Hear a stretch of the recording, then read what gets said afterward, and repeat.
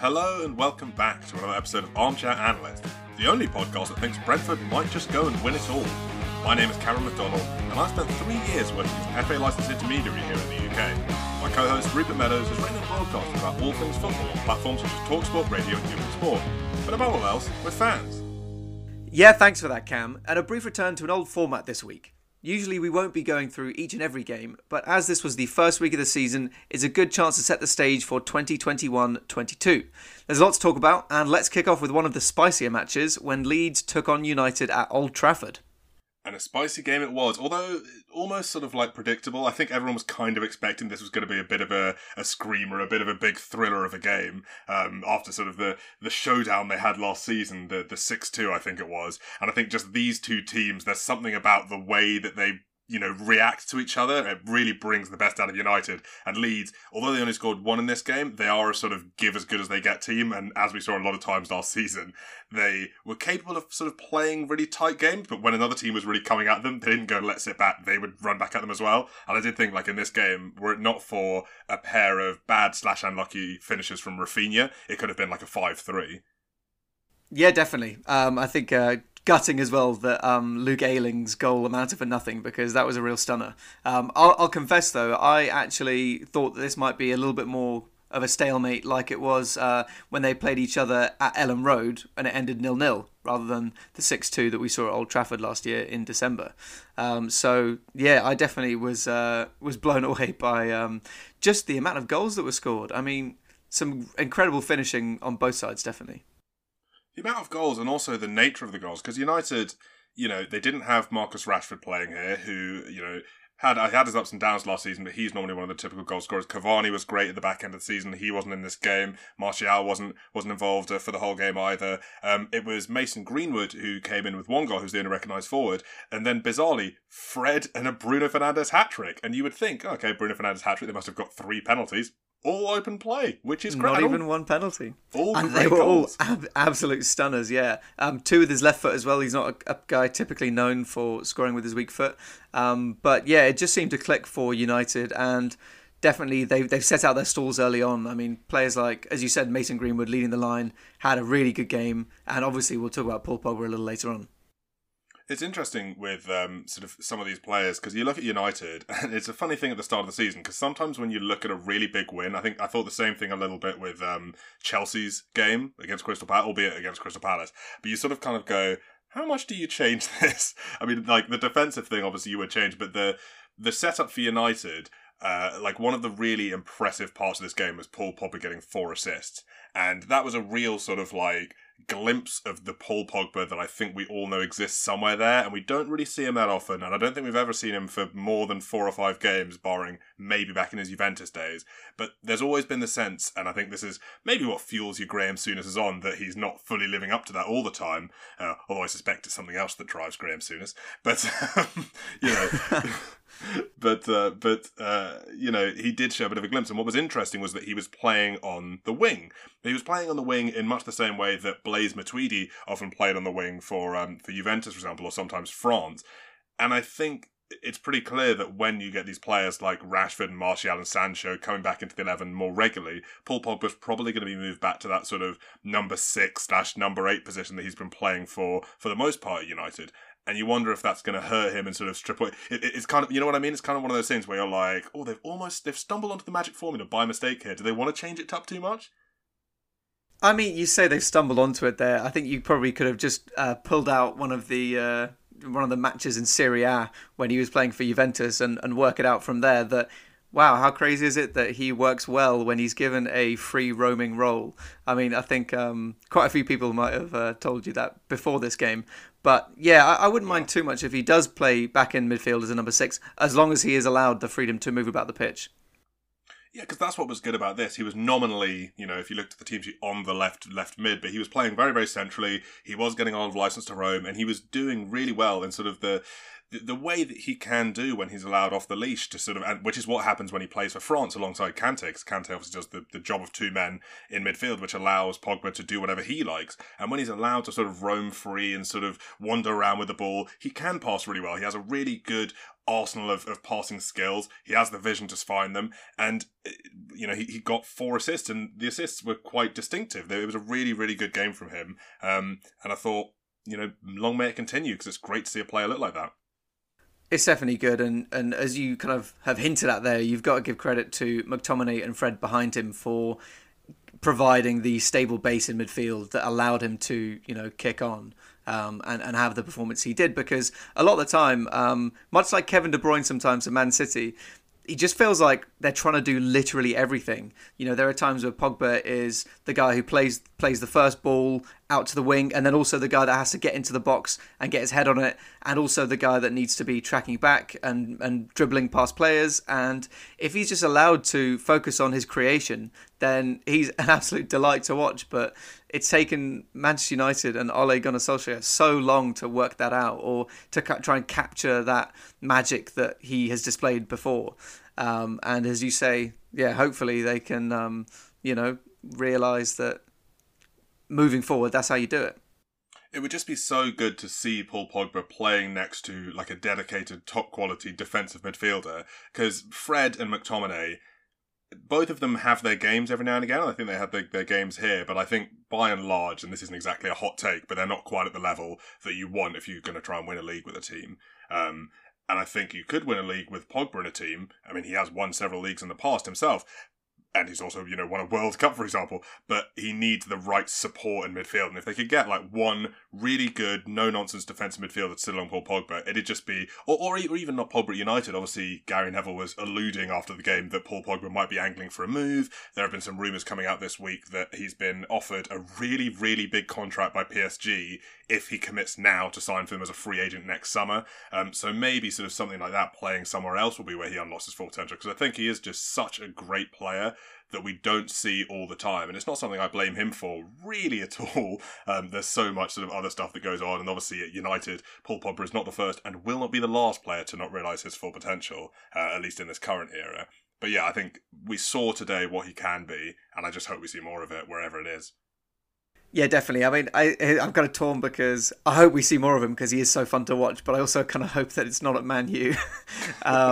But it's just, I agree with you that McTominay and Fred are maybe not the kind of players to hit a level of consistency that Pogba would need to be able to also play consistently in the way that he did against Leeds. But also the flip side of that is that Leeds really didn't do enough to close down Man U's midfield, and there were times where Leeds capitalised on the amount of space that was in the midfield when hitting on the counter, but there were also very much times where they just left themselves so exposed, and they really struggled this game at times, and they just got carved apart. They really did, and Leeds, they kind of remind me of like, I can't think of the example of what this is, but when you see like those like superpower movies, and the villain is like a guy who like he gets hit with something and then he suddenly adapts to be strong against it, and that's what Leeds like remind me of as a football team. At the start of last season, they were so vulnerable to certain things, and then as the season went on, they actually started to become really good at negating those things. Like by the end of the season, they could put on a really competent low block, as good as anyone in the league, and it's not something they had in their arsenal at the start of the season. And I think maybe this is just a thing they do every season. Maybe they haven't sort of taken many of the lessons they got from last season, and it'll be the same thing, because they didn't really look that up up to the standards we've come to expect of them. I think it was a sort of, this result was a story of two things: United being very good and Leeds not quite being as good as we thought they might be, especially because at the end of the season they weren't having these ridiculous high scoring games so often. Well, it's funny that you should mention that, because when Manchester United beat Leeds 6-2 last time, Paul Pogba did not feature either in the starting lineup or coming on from the bench. So that would definitely support your theory that Leeds are good at adapting to things that they've seen before, because they hadn't seen this Pogba before. They definitely hadn't. I think it's going to be interesting to see how both of these teams go on. It was definitely one of a good way to open things up in terms of, on the Saturday, not on the Friday, because we had a slightly different game on the Friday, which was arguably an even more fitting game to open up the Premier League season on Friday the 13th, no less, and that was Arsenal being as Arsenal as possibly Arsenal and losing 2-0 to newly promoted Brentford.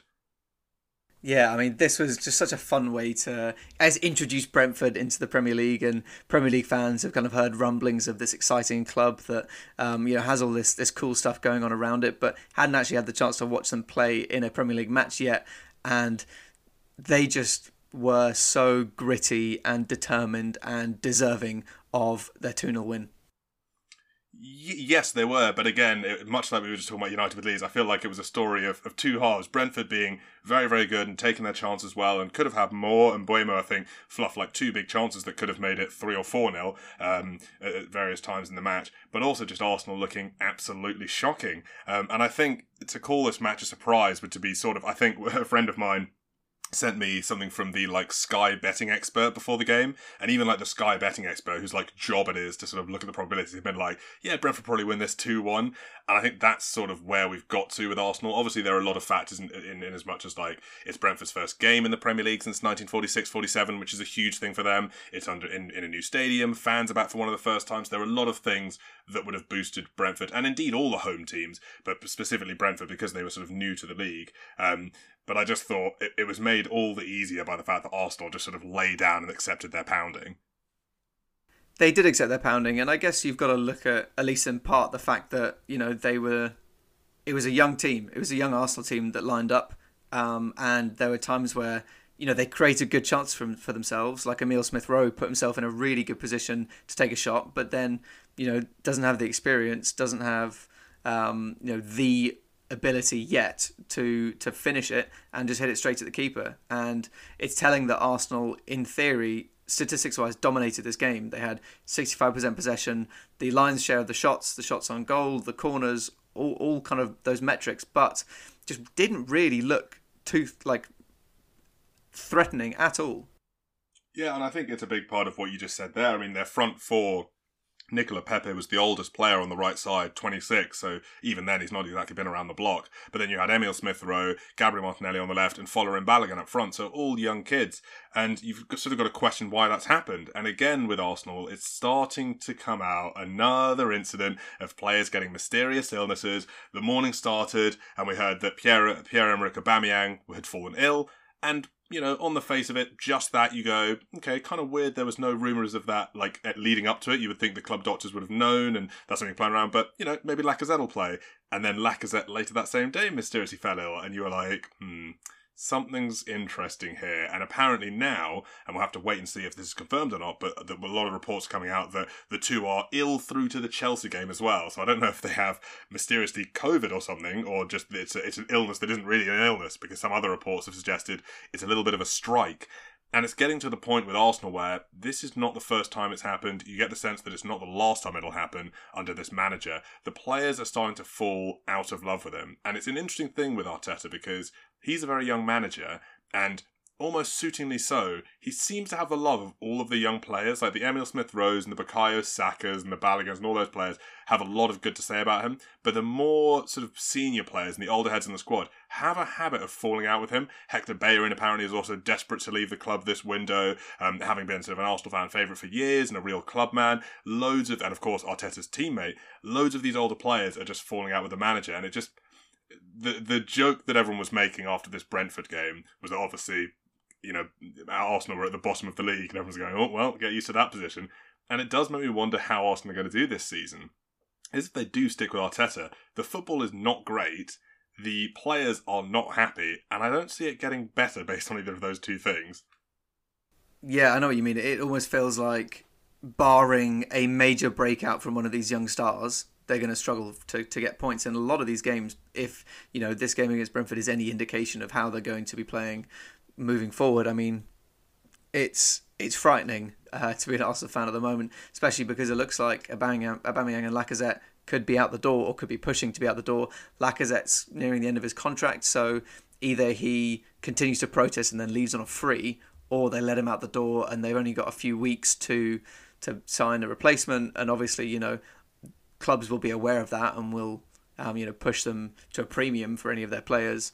It's just going to be a difficult few weeks, definitely. And yeah, this match against Chelsea is a derby. It's not coming around at the right time. It's not a good look to have when it's multiple players. Like, we've talked about Harry Kane a lot in recent weeks and him not turning up for training, and that is something that you can weather as a club, even if it's a top player. If it's one player doing something, then it's a player issue. It's the player is being, however you want to spin it, he's being greedy, he's being ambitious, whatever you want to say, it's a player issue. When it's multiple players, especially given that we saw this with Ozil last season, it's no longer a player issue, it's a club issue. Something is seriously wrong at that club that is causing these players to do this. Yeah, and they definitely played like a team that had been caught out or had been surprised by the events of the day. The fact that there was no prior warning to the players dropping out. Do you know what I mean? It kind of felt like there was not a lack of preparation, but a lack of, mentality.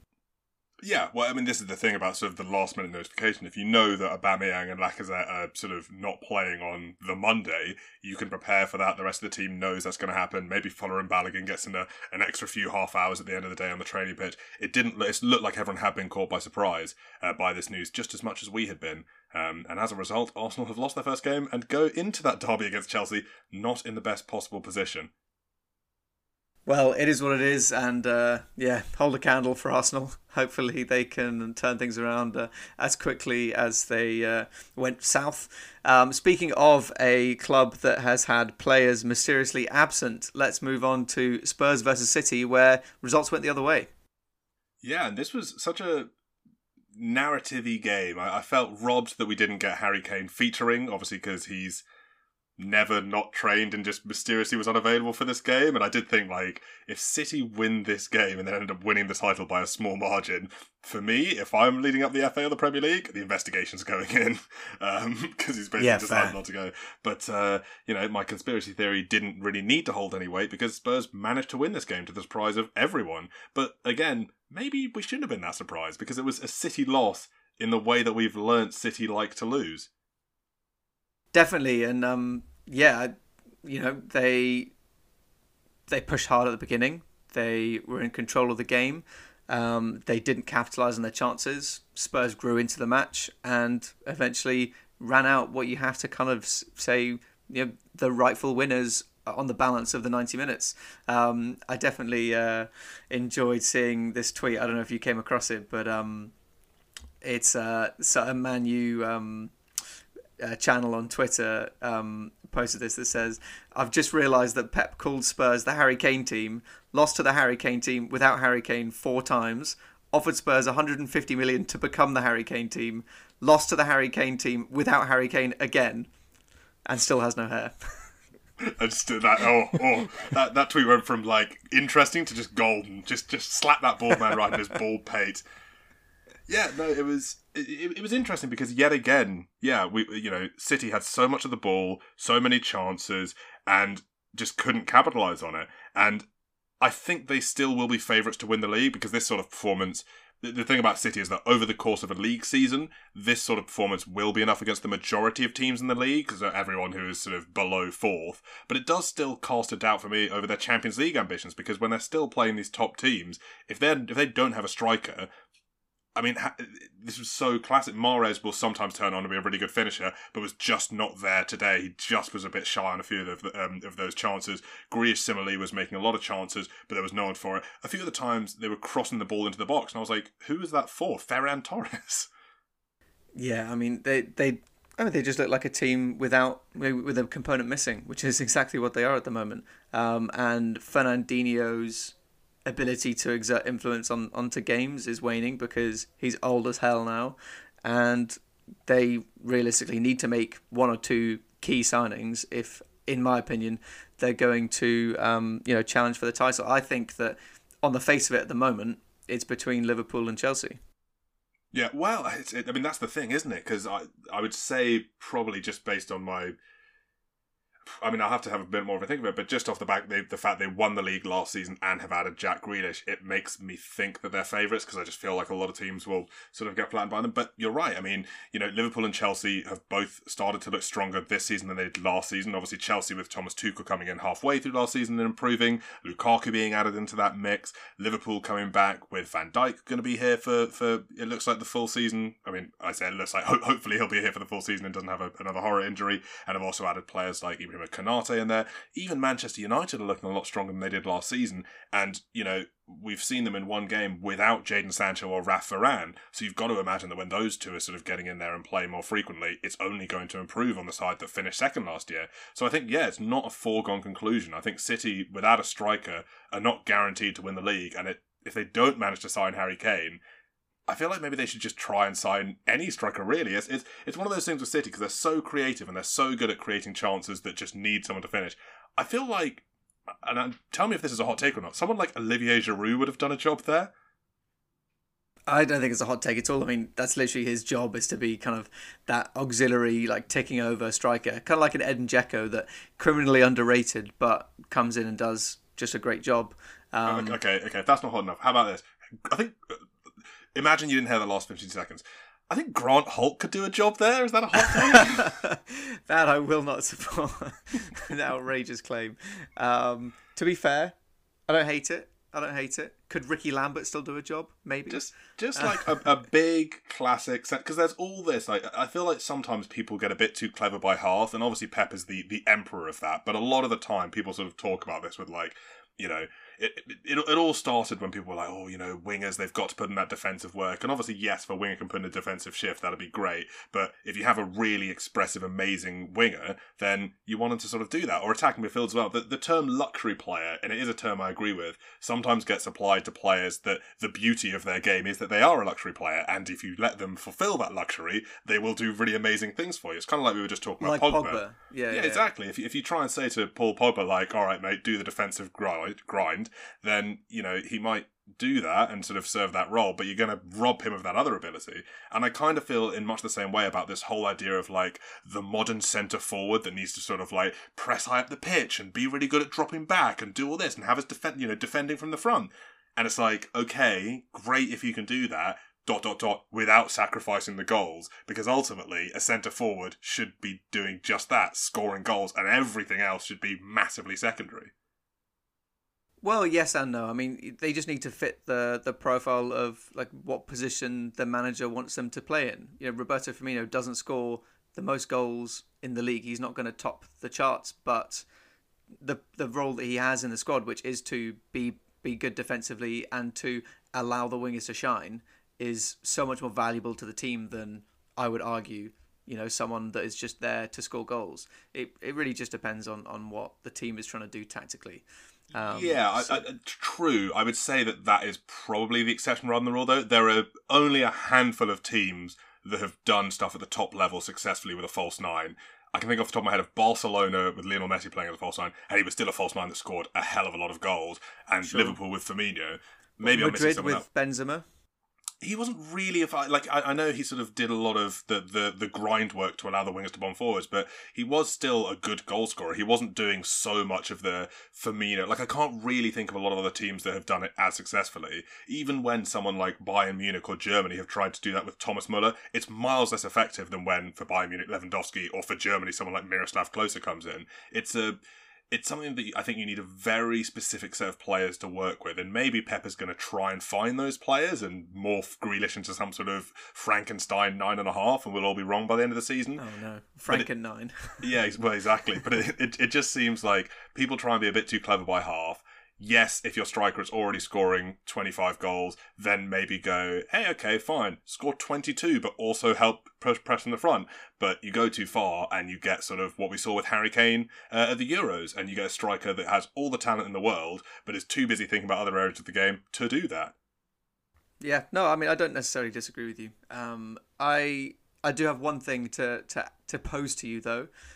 You said there that, Jack Grealish is coming in, a great new addition, and they've strengthened in a way that will encourage them to get to the title. Why is that? Why do you think that Jack Grealish as an addition is going to elevate them? I mean, it's a weird one, isn't it? Because in a sense, he's more of what they already have. I do think he is a very, very good player, and I do think that we haven't had the chance to see him play with an elite suite of players. Obviously, Villa did do very well last season. They improved a lot, and just looking at the difference between Jack Grealish in 1920 and Jack Grealish in 2021 Villa, that to me suggests that the better players he plays with, the better he will look, which seems obvious, but it's not always so black and white, especially with attacking players. And we were sort of robbed of the chance to see him do that for enough time with England, really, which would have been a nice little preview to see him play with that group of players. I do still think that City have the same number one problem, which is not having a centre forward. But at the same time, I just think in terms of how City... like when you think about City winning the league last season, they didn't beat Manchester United. They didn't beat Chelsea, I want to say. They lost to Spurs once. They lost to Liverpool once, maybe, or drew to Liverpool once. A lot of the big teams, they had a very similar performance to what they had against Spurs. But it's just they just rolled over everyone else. They'll just roll over everyone else. And in those games, I think Jack Grealish will be... he'll love being part of the 84 pass move that scores a goal against Norwich, for example, and do all that. While I do agree with that, I just think, you talk about last season. At what point last season did you think to yourself, wow, City could really do with another winger on the bench to bring on? Or a winger that can play like the 8. No, I know what you're saying. City really need the introduction of someone like Jack Grealish to turn this game around. I just don't see it. And this is not a discredit to Jack Grealish. I think he is an unbelievable player and I really like him. I think he's so talented. But I'm just looking at their transfer, what they've done in the window so far. They bought 2 wingers. They bought some random guy from Brazilian league for like 9 million. Then they bought Jack Grealish and they brought in a new backup keeper. And it just feels like Chelsea of like circa 5, 6, 7 years ago when they were just stockpiling attacking midfielders and they weren't looking at the root of the problems, which was not allowing them to play well as a team. And I look at this game and I recognise that, yes, this is more of the same for City because, as you say, they didn't necessarily win these games last year. But I do also just wonder, is this year going to be a transitionary year for City? Because, Fernandinho's influence is waning and they need to replace Sergio Aguero and that's not going to be easy. Yeah, I know what you mean, but I just feel like, at least in a league format, City have so much money and so much quality, and it was the same with Pep at Bayern, for example, where obviously they weren't as expensive as City, but relative to the Bundesliga, which has a lot less investment than the Premier League, they just put so much money that any old mad shit will work, and it did happen last season where they played basically the whole season without a striker, and yeah, my gut feeling wants to say that like a well-organised side like a Chelsea or a well-drilled Liverpool that sort of got all their full squad is going to do better than them over the course of a season. Who have both strengthened. Who have both strengthened. I wouldn't write them off at all. But at the same time, like, I feel like in a league format, City just they just keep throwing money at it until they can overcome any ridiculous, tactical inadequacies, as they have done in the past. It doesn't work so much in a knockout format, as we've also seen, but in a league format, I think it's not by mistake they've won like 4 of the last 5 titles. Yeah, no, reasonable. I mean, they definitely do typify the expression throwing money at the problem. But it's going to be an interesting narrative to watch going forward. So whether or not, City do actually manage to, pull their socks up and get going as they did last season and just start steamrolling teams. But let's not get too bogged down and move on to... Well, before we do, let's not talk too much about the losing team. Let's chat about Spurs for just a second before we do. We've given Pep and City all the time in the world there, despite not having won the game. And Spurs actually did manage to win the game without Kane. Spurs, synonymous. God. Freudian. And I thought they looked really good in this game. I thought Yaphet Tanganga looked top quality. Obviously, Heung-min Son looked fantastic. I thought it was, ironically, the first player that his goal made me think of was Gareth Bale, like 13, 14. You know how he scored like 8 of those goals where he was sort of drifting in. Just cut it in and just and you were like, you were watching the defence, you were like, don't give him that space, and then just whips it into the far post off his left foot, which was a really, really, really good goal. And Steven Bergwijn should have made it 2 as well, and was a little bit unlucky not to, or a little bit of a bad finish.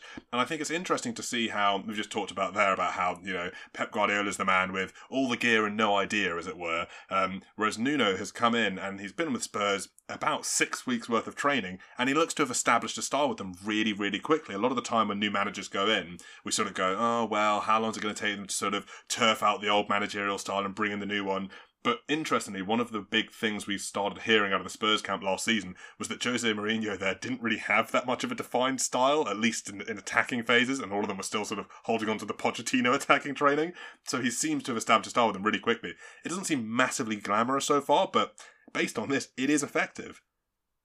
Well, this is the kind of thing that sometimes happens when you get a change in manager that comes in, and it sometimes creates this kind of Goldilocks effect, which is when, say, an attacking manager who has built their team to be really good in transitions and things like that is then replaced by a defensive manager, and he then, massively shores up the defence, and then for a season or so, they still remember how to attack. And so they managed to become a really balanced team, and that could well be the case this year for Spurs. I mean, while you say there that Mourinho didn't necessarily have much of a style at times, I do think that the work that he and Pochettino and Spurs as a club have done to build the squad has been really impressive. I mean, for example, bringing in Pierre-Emile Højbjerg last year was just a masterstroke, and I think they got him for free because he's just so important and influential in their midfield, and they've got these great players like Tanganga coming through, and Heung-min Son is still there, and they've kept him on side, which is really important. And after the game, you just heard him talking about how everyone's really happy. So I am impressed with them, and I think that it could be a good season. It could be a better season than we might imagine they would have without Kane. Yeah. I mean, it'll be interesting to see how the saga ends, but if he does come back, they'll do good, obviously, or they'll do better, obviously. But it seems like even without him, Nuno has maybe got things figured out. It's a very small sample size, but it's a sample size against Manchester City, so you're not going to get much harder starts to the league. That is very true. Final thing I would add is that this is just like a Daniel Levy wet dream, because they still have Kane. City are desperate to have him, especially because they lost and looked so toothless in attack. And they can just completely, hold them over a barrel to get this player and just squeeze every last million out of them. So I wouldn't be surprised if they also reinvest some of that, and it could be an exciting year for them. I'm almost surprised that at the end of this game, after Spurs had won, in order to sort of rub Pep's face even more, that we didn't see Daniel Levy pop up wearing a wig, like wearing a really thick toupee. Like a bald wig, or... No, because he is already bald. So in order to flex his hair that he doesn't have. But I think there's something particularly special about a bald man wearing a bald wig. The understudy. Could well have been a nice moment, but Daniel Levy, not known for his sense of humour. Certainly not. Looking at Watford versus Aston Villa, a game that I think most people thought was going to be all right, maybe like a little bit of an exciting side to see Watford and some of their new players come up, and Villa seeing how they cracked on with this new sweep, but certainly not a 5-goal thriller, and certainly not in Watford's favour. Yeah, I was definitely surprised by this game as well, and I think that probably I didn't give Watford enough credit because they came out swinging, and they took the game by the horns and really surprised Villa and probably a lot of fans as well. Yeah, I think 3-2 really belies the nature of this game. For most of it, Aston Villa were getting pasted up and down the pitch for like 70 minutes or so. And then they got that late comeback. It was a really nice goal from podcast favourite John McGinn that sort of brought it back. And then Danny Ings scored one in the 97th minute. So it made it seem less bad than it was. So if you haven't watched this game, you might be looking at it and going, 3-2, it's a bit of a hiccup for Villa, but they'll be back. They looked really, really up shit creek for a lot of this game. Emi Martinez, who was one of the best players in the entire league last season, was not having the best game. The defence looked really all over the place. They couldn't string a lot of passes together in the midfield without Watford nicking it, and the pacey lads they had up front, whether it was Cucho Hernandez or Emmanuel Dennis, were having a real field day.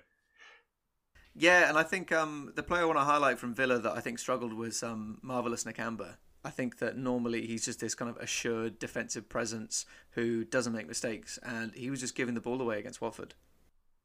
It really was, and I sort of wonder why that happened. Do you think it could be the Jack Grealish effect? Could they have been that demoralised by it? Or is that just is this just a real blooper? It seems weird from a team that, didn't drop, to my memory at least, and maybe this isn't true, maybe I just feel this way because that's how they sort of flexed it, but they had a really good defensive record. They didn't drop a lot of silly points. A lot of the points they dropped were against sides that just played a good game on the day.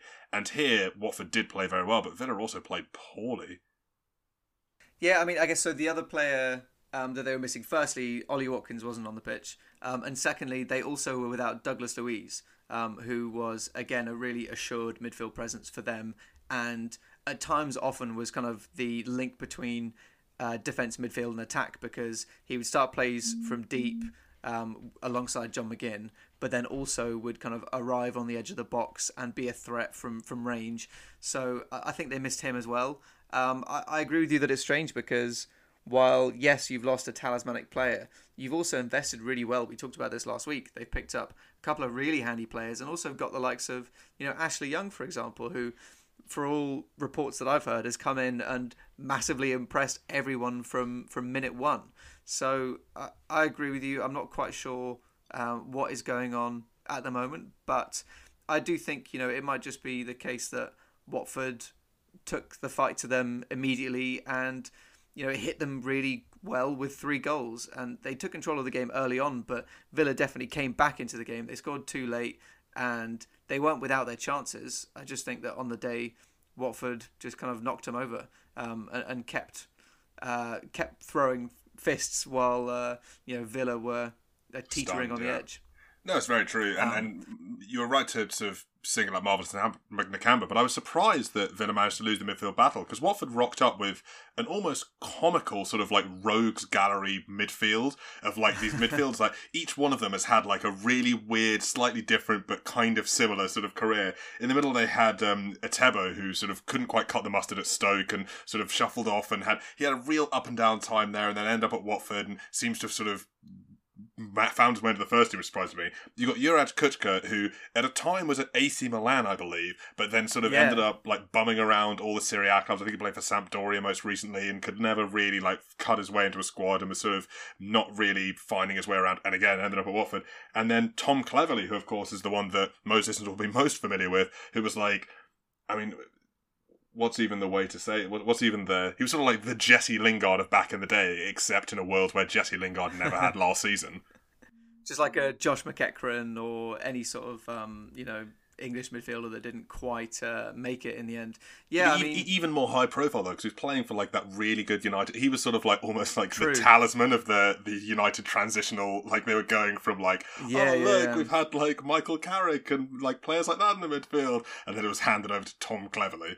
Yeah, so I remember watching the coverage of the Brentford-Arsenal game, and pundits were saying, it's fun to see a side that we don't know much about, because a lot of the time some of these seesaw clubs like Watford are known entities. But the flip side is I love seeing players like Tom Cleverley getting another opportunity, another bite of the apple. Your Tom Huddlestons of the world that can come up and surprise you with some really, really solid play. And that's what happened today. I mean, the other players we want to single out probably would be the combination of Ismaila Sarr and Emmanuel Dennis, their new Nigerian striker, who it looked like they've been playing together for years because they already have such a good combination play going. Yeah, the back and forth was really good. And obviously there was Cucho Hernandez, another player who came on from Emmanuel Dennis, who scored a really nice goal. Yeah, lots to be interested and looking at with bated breath with Watford this season. I don't think they'll have a lot of games like this, but I could be wrong. And they did show a lot of gusto in this game and deservedly won it. Well, as we will see later with settling the score, we can always be wrong. Certainly. Newcastle versus West Ham was next. Another huge thriller. And West Ham did win this game 4-2, which is what you would expect the result to be, given the two teams' fortunes last season. But Newcastle were on top of this game for a little while and did look like they were playing some good football, which was, again, kind of surprising given how they rounded out last season. Yeah, well, I think... I just thought that Alan St-Maximin was so good on the day. Just played an absolute blinder, and every time he picked up the ball, I was just loving the way he just breezed past these players. And they had a pretty solid back five, and then they just allowed players like Callum Wilson to just do their magic. And the goal really came out of nowhere, Callum Wilson's opener, because Maximin wasn't really going anywhere on the side. and then managed to, after like 3 or 4 times of trying to jink the opposing defender, managed to whip a ball in front post, and Callum Wilson arrived out absolutely nowhere, and they just stunned West Ham quite early on. Definitely were deserving of their lead. And I think, actually, while West Ham ran away with this a little in the end, they can be quite disappointed, Newcastle, that that penalty was given to make it 3-2, and the game could have been different without it. Yeah, I think I agree. They didn't really give a lot of good angles on it, and it was a weird one, because the more I saw it, the more I was like, I don't think that was a penalty. But it was like a weird thing where he like came in from behind and sort of something looked to have tripped him up, but you couldn't tell if he'd like kicked the ground really hard. I didn't think it was a penalty, personally, and I'm always obliged as a sort of beloved football fan to go against the referee's decision. So that's where I'll set my stall out, but not really based on anything. Yeah, fair. I mean, it just looked like he touched the ball. But, sometimes that is all it takes in a football match. And I still definitely, we can talk about this maybe later on in more depth, but I still definitely am supportive of this slightly more hands-off approach to VAR.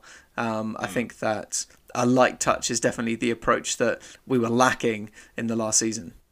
No, absolutely true. But this game, aside from that, it was really the game of like the individual superstar. I thought Alan Saint-Maximin had that great assist, like you mentioned there. I think it's interesting as well how did he play this role that much at the back end of the season? I don't really seem to remember him coming inside that much. He was sort of playing like almost like that old forgotten second striker position, but also roaming quite a bit and sort of funneling out to the wings. I thought it was really an interesting way to play him, and definitely something that you could see him as being very effective, because we know Callum Wilson certainly was most effective in his Premier League career as part of a striking duo. So maybe that combination is going to be really, really beneficial for Newcastle. And the other one I thought that was amazing, I just think Mikel Antonio is such a good player, and I really, really, really hope that this is a season where we get to see him just have an injury-free campaign, because there's so much to like about him. We've talked before about how sort of he's this super versatile guy, he's got a bit of non-league experience, he's played in League One, in the Championship, he sort of has that hardiness that only comes when you've sort of gone through all the levels, but he also has a good level of flair, he has a good level of sort of pace, trickery, and he reminds me... He's physical, yeah. He's physical. In a way... He's a bit like, and they're not exactly similar players, but just in terms of like their careers, and also the fact that like they've been at the bottom, they're both a little bit older now. Antonio was 30 last season, he's 31 this season. He's a bit like a diet Jamie Vardy, if you know what I mean. I do know what you mean, yeah. I don't necessarily disagree with you. I mean, Jamie Vardy would have been proud of the goal that he scored. It was such an assured finish, and one that we've seen from the older Leicester frontman many times, just hitting it as hard as he could across the keeper. And I agree with you. Yeah, Antonio is a player that I also really enjoy, and hopefully we can get more of the same. I think that it's tough because he is so physical, so he is always kind of pushing himself, and I'm not surprised if that wouldn't be part of the reason why he sometimes gets injured quite quickly. But yeah, I agree with you. I mean, West Ham on the surface of it have a really solid squad. They just are so often a side that you just can't predict. You just don't know whether or not they're going to capitulate as a club or put together a really assured performance. And they almost did a bit of both today. So not today, this weekend.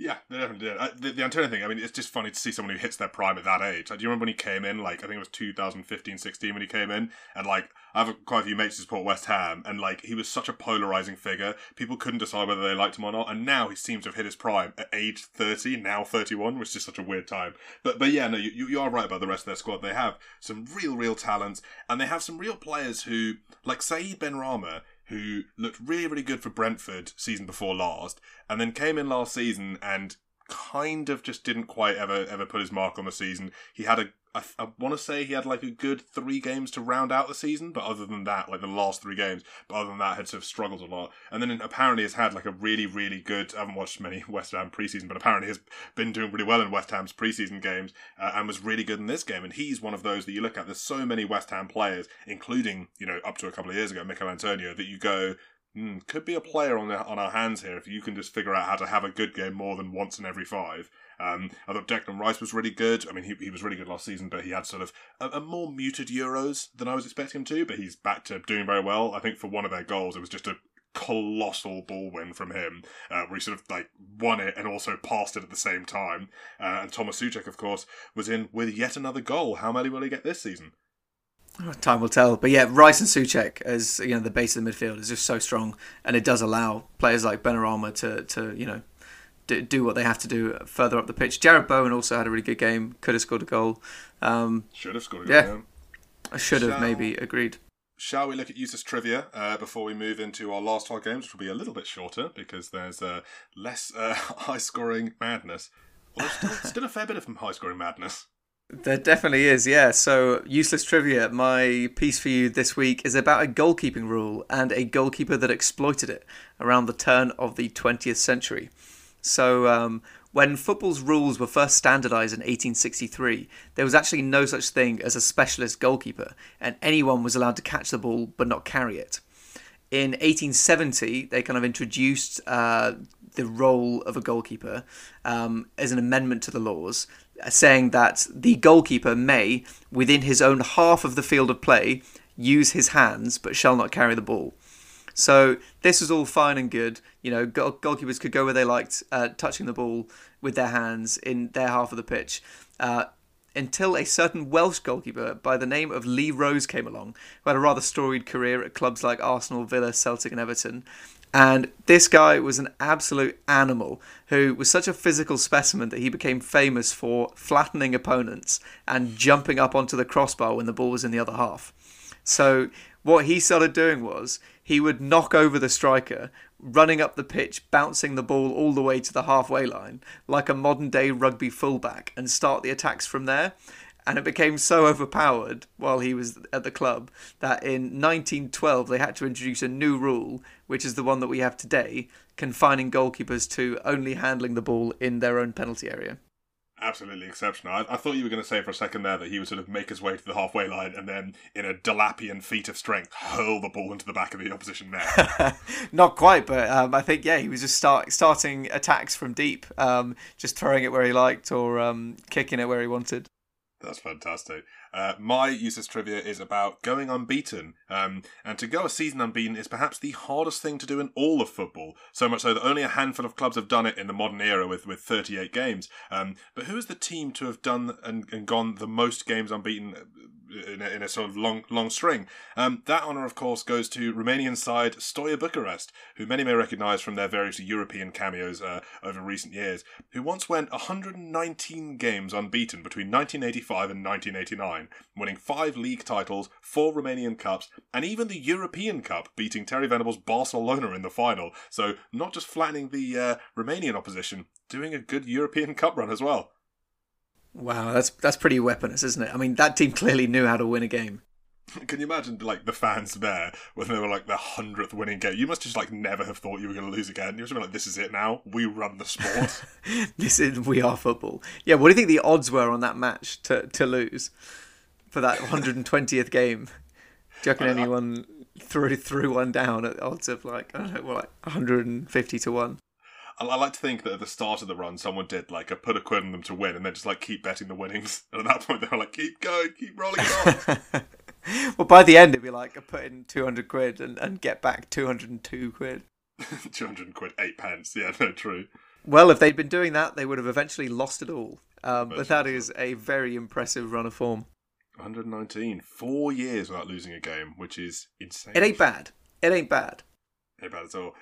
Looking at our next 5 games, Chelsea 3, Crystal Palace 0. An interesting game here. Chelsea not starting the 11 I think a lot of people thought they would, although I think the European Super Cup definitely played a part in that. It was 120 minutes plus penalties, so some players like Kai Havertz and Antonio Rudiger, I think it was, didn't start. Rudiger played.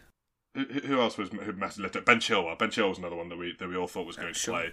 And didn't make it into the 11, but not to Chelsea's detriment, who ran away 3-0 with this game. They did, yeah, and I think it's easy to think that maybe Pulisic wouldn't start, but then he actually has a really good record against Palace, and that was extended on the weekend when he got one of the goals. It was quite an assured performance from Chelsea. Palace didn't really offer much. Definitely, going to take a little bit of time for Patrick Vieira, the new manager, to get used to the players and establish his own style onto them. But yeah, I mean, apart from Trevor Chalobah having a debut Premier League match to remember, I think it's pretty much business as normal. Timo Werner still missed a bunch of chances. Mason Mount looked pretty good. Jorginho and Kovacic in the middle were strong. Chelsea were really solid defensively, and Palace didn't really have a lot going forwards. Yeah, I think Vieira came straight out, didn't he, and said, like, we're not really surprised by it. I think he basically said what you just said, like, business usual. He was like, look, it's the first game. We need to figure things out. A lot of the players we want to play are still going to come in. I'm still personally very excited about the sort of mad front three that'll come out at some point of Eze, Zaha and Olise, that will just be like everyone doing step overs and not scoring. For now, it's just Jordan Ayew, so no step overs and also no scoring. Exactly. But yeah, it was not a game that had a huge amount to take away just because Chelsea looked good. Obviously, Marcos Alonso came in, he doesn't usually expect to play for Chelsea, and scored a really nice goal. Trevor Chalobah did it, and Timo Werner, as you mentioned there, he still can't do it. And it's like, this was maybe like his... Oh my gosh. Wasn't Lukaku announced on the day before or the day of the game?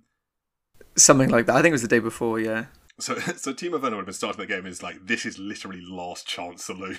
It's like, all the chips are down. You've got your chance to stake your claim for the starting spot, and he just had a stinker again. I mean, there was one where it was actually another really good ball over the top from Trevor Chalobah, and Timo Werner just absolutely skewed it. And I don't know if it went out for a throw-in or a goal kick, but it wasn't anywhere near the goal, I can tell you that much. Although, I would say that I would hope that Tuchel will switch to a two-striker formation, because Timo Werner plays great in that, like he did with Poulsen at RB Leipzig, and Lukaku plays really well with that, like he did with Lautaro Martinez at Inter Milan. So it seems like a bit of a no-brainer that, at least at times, Chelsea will play with a 3-5-2 or a 3-4-1-2 with someone like Ziyech or Havertz or Mason Mount in behind the two strikers. I could really see that working for them. I wouldn't say that it's going to spell the end of Timo Werner's time up front for Chelsea. Just adding another extremely competent offensive arrow to what is a very stocked quiver. That is true, and it would be interesting to see, because as you pointed out there, both of those two players have had their most success in systems that have had two strikers. I just feel like in the Premier League, weirdly, and it sounds weird to say because when we were growing up, 4-4-2 was all the rage, but these days, like, every top team is kind of scared of a 4-4-2, and I feel like maybe Tuchel will break the mould and do the whole 3-5-2 Conte thing, but I feel like if you were to go for a 4-4-2 or a front two in any form in the Premier League, the forward that you would probably go for to partner Lukaku would be Kai Havertz, to sort of have that sort of role where we know he can play as an out-and-out striker when necessary, but he can also drift wide and he can also drop back to sort of be that number 10/false 9 role. I might be wrong, don't know Tuchel, but it seems to me that would be the more sensible choice if you were going to play a front two. I don't disagree with you. I think I would say that they just offer tactical variety, because if you're playing against a team that is going to sit high and look to challenge you for possession, then you probably would want Timo Werner because he makes great runs and he's really quick. But if you're looking at a side that is going to sit back with a low block and just try and absorb pressure, then you are going to want Kai Havertz because he's more creative and he's also, like 6'2", so he's going to get in the box and get his head on things similar to Lukaku. So I wouldn't say that it's going to... again, it's just different games will require different tactical setups, and I don't think it's the end for him. But Timo Werner definitely didn't do himself any favours. What a boon, by the way, that'd be for both Reece James and Ben Chilwell if they did go to a 4-4-2 with Havertz and Lukaku, because both of them can put in a good cross. The thing, they're so good at crossing, both of them. As is Marcos Alonso, actually. Up top. Yeah, as is Marcos Alonso. And as Piliqueta. So exactly. So they can put in a good cross, and if you have those two in the box, 70% of the time, someone's getting on it, and half the time of that, it's going to go in. Well, there you go. Moving on to another 3-0. Liverpool beating Norwich, as they are wont to do, historically, putting some goals past them. And I thought Norwich looked pretty good at the start of this game, but just allowed themselves to be overtaken.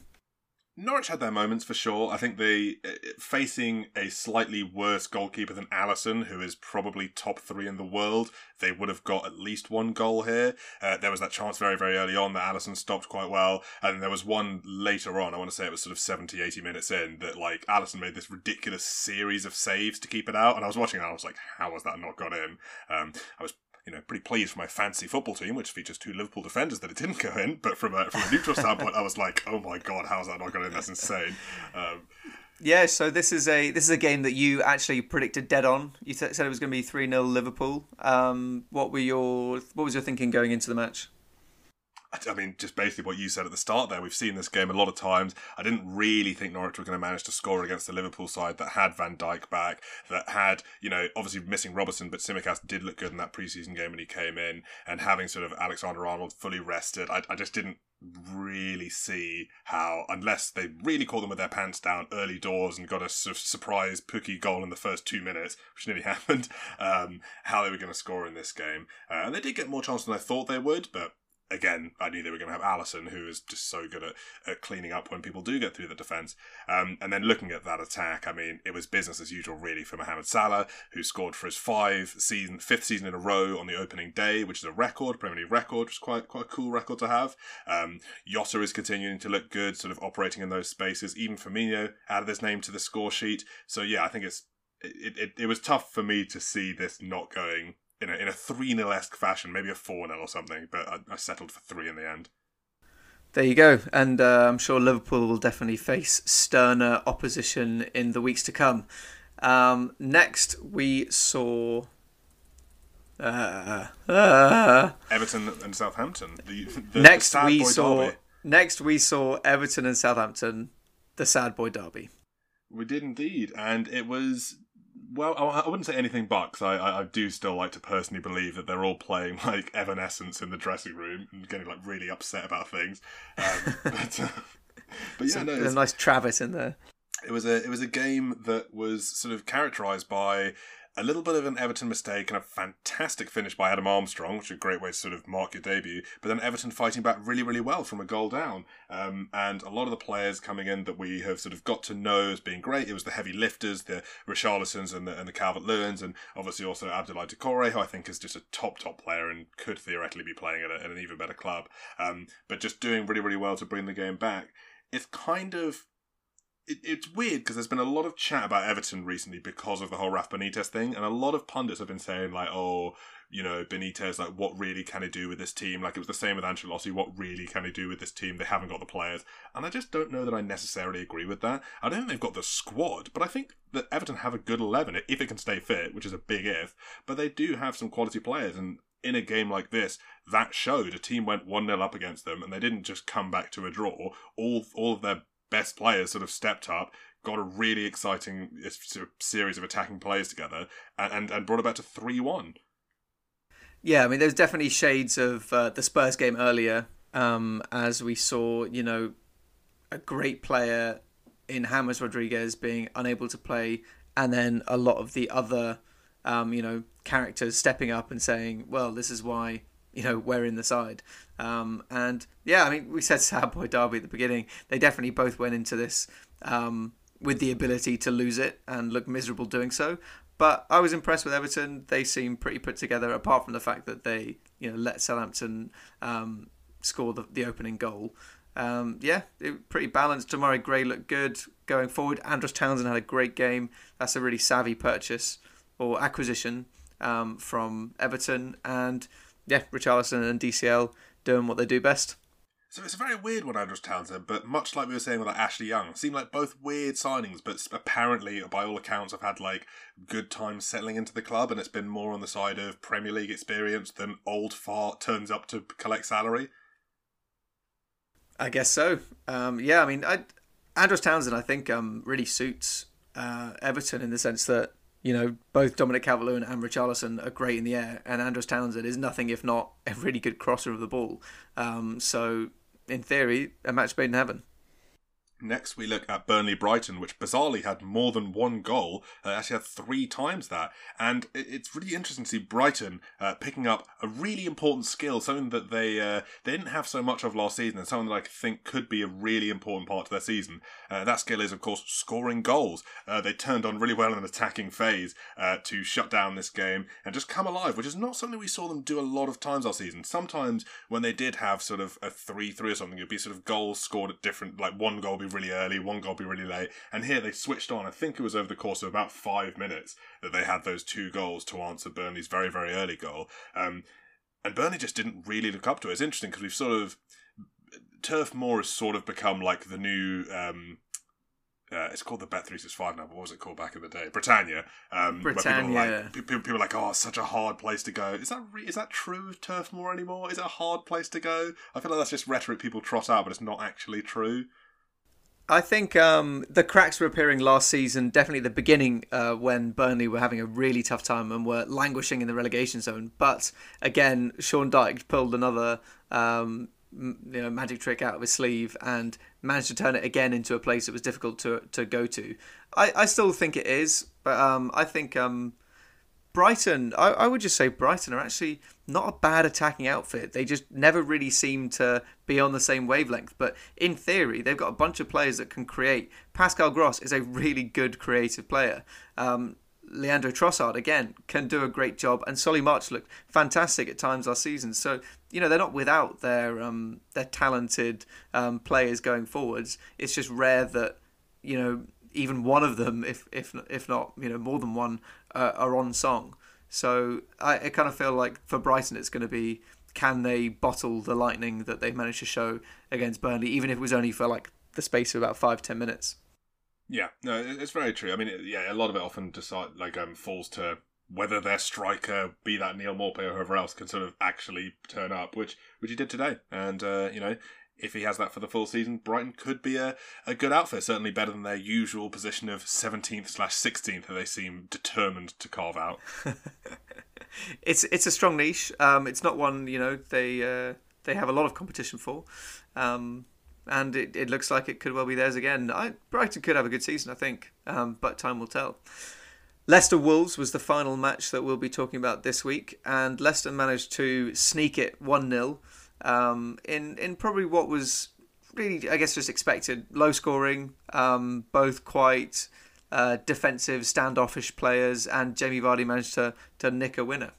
To nick a nice little winner, and it was an exciting game for none of the reasons that you would expect it was. It wasn't really an exciting game in terms of the football play, but it was exciting because I could see Patson Daka sitting there on the bench, and I was Leonardo DiCaprio from Once Upon a Time in Hollywood. I was like...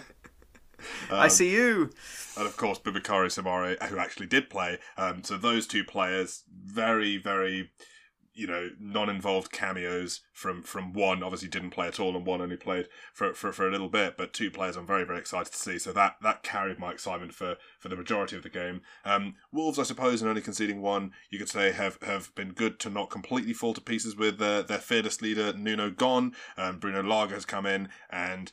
it is a loss. It's not a terrible loss against a team that was top 4, top 6 material last season. So can we expect big things from them this season? Probably not. Can we expect a complete meltdown? Probably also not. Yeah, it was definitely the Wolves that we know under Nuno. The new manager came in and... Bruno Lage, I don't know how to pronounce that, sorry. But came in and doesn't seem to have changed much, at least yet. But then again, as you said there, Wolves are a really stable squad. And a stable unit because they know what they're about and they do it well. So I do feel like maybe they're going to need to come up with a couple of new ideas and keep Raul Jimenez and Adama Traore fit if they're going to challenge for the top half of the table this season. But the signs are there that they're not going to the wheels aren't going to fall off. Yeah, no, it hopefully looks like that way so far, because they had some, not just like, I hope Wolves don't do badly, but just they were tough to watch last season. They were not a pretty side. So I hope that at least if they're going to be a not pretty side, they can have some results to match, because they didn't have either last year. Definitely, yeah, and also, I guess what else to say about Leicester? I mean, James Maddison will have better days, as will Yuri Tielemans, as will Harvey Barnes. You know, they did enough. Ricardo Pereira looked great, but yeah, both these teams, I'm sure, will show more of themselves in the coming weeks. Yeah, it was definitely a Leicester side that wasn't using everything that we know it can, whether it is these players like Sumare and Daka who have yet to come in, or Iheanacho who came in off the bench. And obviously he was one of their starring players last season. Finishing us off with settling the score, we have done a little bit of a revamp to the way that setting the score works. So instead of going through our individual scores, Rupert and I are playing every week beside ourselves, and we have a league table because the way that the scoring has changed as well. What will happen now is we'll go through the results, and whoever is more goals off gets a point. You get a point for each goal you're off, and the aim is to have the least points at the end of the week, and it'll be a league table over all these things.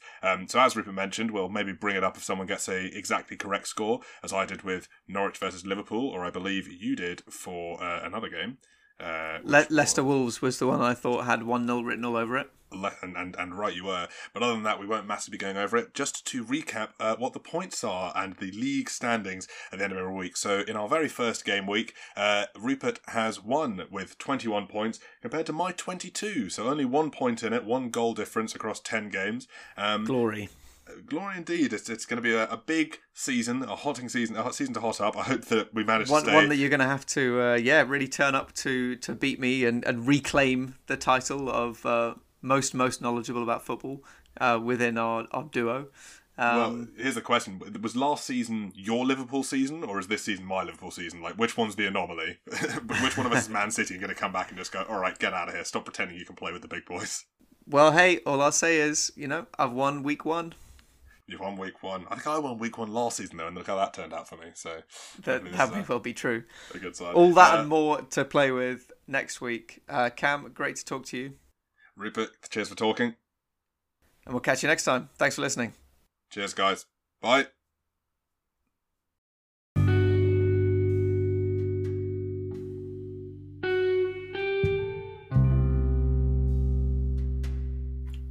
Armchair Analysts was recorded remotely by Cameron MacDonald and Rupert Meadows.